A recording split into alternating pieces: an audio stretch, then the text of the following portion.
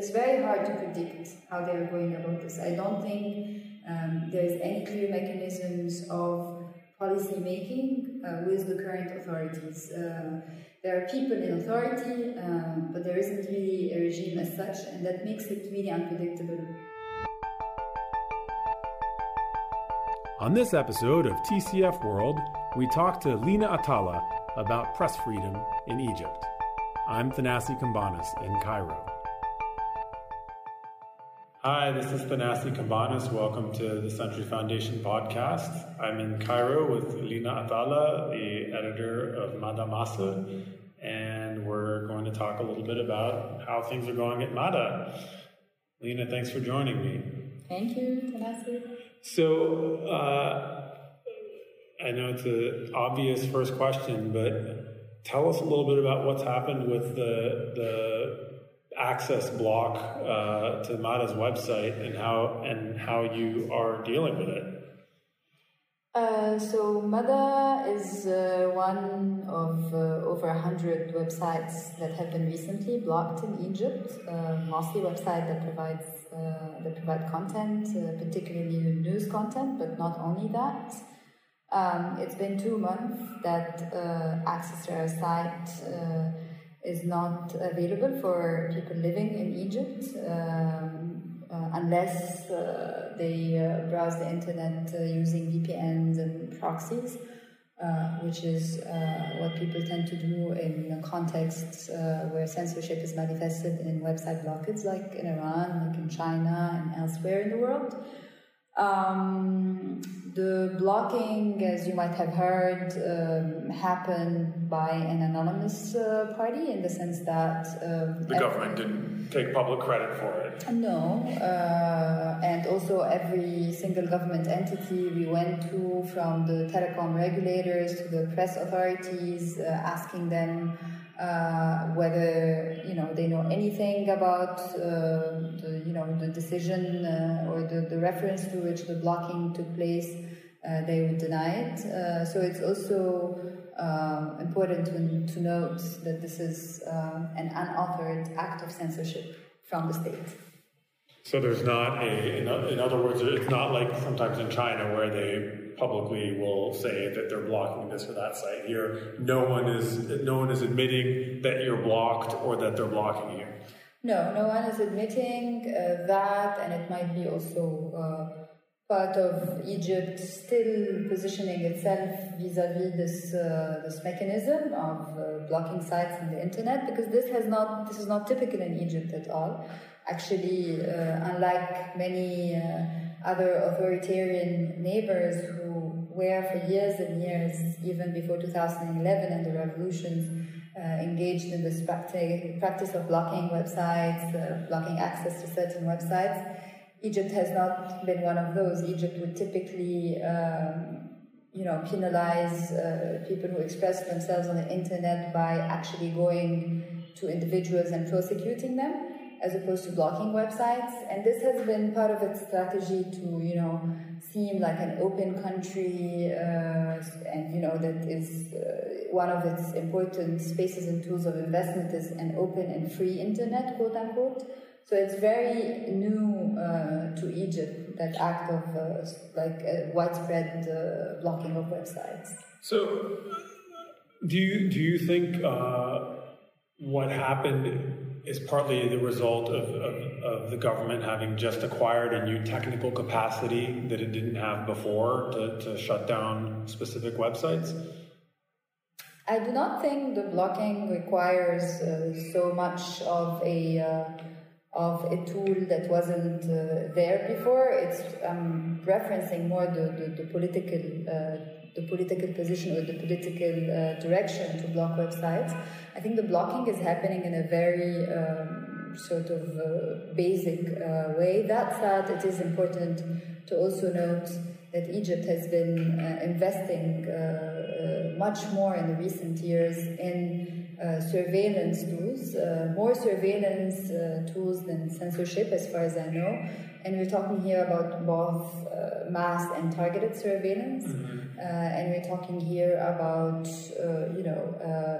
different sorts of tools and software that are imported from the US and Europe, despite some attempts to impose some bans on such imports, because of the use for violating human rights, basically. But as far as the blocking is concerned, I don't get a sense that this is happening just because they acquired recently new tools. So do you? Why do you think then that we know that the arc of this regime has been, in general, to engage in unprecedented levels of political repression and closing the public space, and that's been consistent, I think, since before Sisi officially came to power. Why or what has prompted the government to decide that there's no longer a cost to getting rid of even the pretense of a certain elite level of free discourse, which has always been, as you said, a hallmark of Egypt that made it different from other authoritarian Arab countries? I think the little cost analysis comes from the fact that what has been quite efficient in the last years of, as you said, unprecedented limitations on the political space is that, in fact, this political space has become extremely weakened. It is very easy to carry on more acts of crackdown and more acts of limitations on the space without anyone really able to stand up and do something about it. And to give you an example, the kind of weakening that is happening is not just happening on the basis of imprisoning certain figures, for example, in such a way where there's no one out there left to defend civil and political rights. We're talking about institutional weakenings as well. So a lot of the civil society organizations that would basically mobilize campaigns against censorship are practically unable to function right now because they are stuck somewhere between a lawsuit that is targeting most of them, particularly the human rights organization, and an extremely restrictive legislation that basically threatens their very existence. So we're talking about an unprecedented institutional weakening that is making it very easy for the authorities to, engage in any form of crackdowns without facing a backlash. And I have to also point to the fact that this particular type of crackdown, basically shutting down all these websites, I must say it's a very smart one because it's a very soft one in the sense that this time around they haven't gone after prominent human rights defenders or prominent journalists and jailed them, although this is not something that they wouldn't do, but it is the kind of thing that has a cost because there will be still some sort of a backlash locally and internationally. But what they did instead is that they went for a bunch of websites, blocked them, and the effect of that in terms of the response is much weaker than if it was someone put in jail like Hossein Baghdad, for example. Yeah, and the contrast being when your own is he a writer, editor, Hossam was questioned for some of the critical things he wrote, and he was taken in for questioning. I guess he wasn't even formally arrested, and there was a huge outcry, and that appeared. I mean, I was actually surprised that he was released. I thought that this government's record would make them that they wouldn't respond to that pressure. So it's interesting if what we can learn from this is that there are still some pressure points that matter to this government, and so they're trying to figure out what kind of pressure they care about, what kind of pressure they don't. And I guess also, are you aware of any kind of diplomatic pressure or outcry from anyone that matters to this government about the crackdown, or has it actually been radio silence for the last 2 months? You mean from the West? From the West, or from important Arab constituencies, or or even Egyptian constituencies? Because I think that when we have seen pressure, even pressure that hasn't worked, it's not necessarily only Western, right? It might be from Arab backers of the government that will say, hey, you're going too far on this. I mean, we saw that with the Al Jazeera case, and the government didn't care ultimately, but they got pressure not just from the West, but they got pressure from their bankrollers in the Gulf. Yeah, I think my sense it is a crackdown honeymoon in the sense that those sorts of pressure that you're talking about, which would be, like a mechanism to make the authorities think twice after or before engaging in, another act of crackdown. I don't think this mechanism is no longer existent. I mean, the Europeans right now are engaging for the first time since 2013 in the council meeting with Egypt, which is the first since 2013, and which basically a gesture that carries finally the acquiescence of European leaders with the current regime, even though it is not a position that they have fully taken in the last years, or they will take it with a lot of hesitation or partially, let's say, but the council meeting basically is a gesture of complete support and backing of the current authorities. The same seems to be the case of the US. So in other words, there's no loss of access or credibility for the government. It's the contrary. I think not at all, and I think it doesn't have to do with Egypt's diplomatic success alone in these milieux. I think it has to do with the circumstances of the region and the Saudi leadership and pressure on, a lot of these countries that are supposed to make positions on Egypt right now. So we have to remember that the beginning of the blocking, which is the question we started our conversation with, coincides basically with the boycott, the Arab regional boycott of Qatar. So there is a lot of significance in that. And the first batch of websites that were blocked in Egypt are the Qatari websites, and Mada's name was just basically planted in there. So.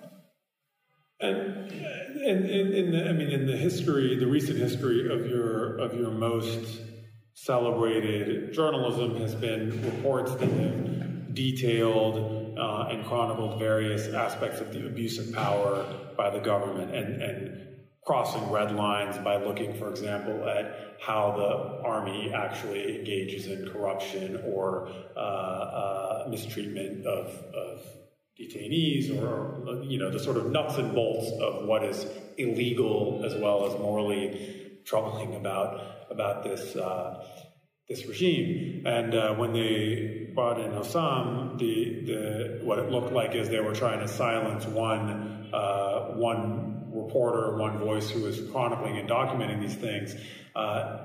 Do you think that the new technique is going to be to let you and maybe others go on with your work as long as they can make sure virtually nobody sees it inside Egypt?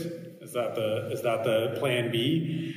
The problem was, trying to make speculations about how they plan to contain whatever is left of, voices of dissent or critical voices that, try to hold them into account. It's very hard to predict how they are going about this. I don't think there's any clear mechanisms of policy making with the current authorities.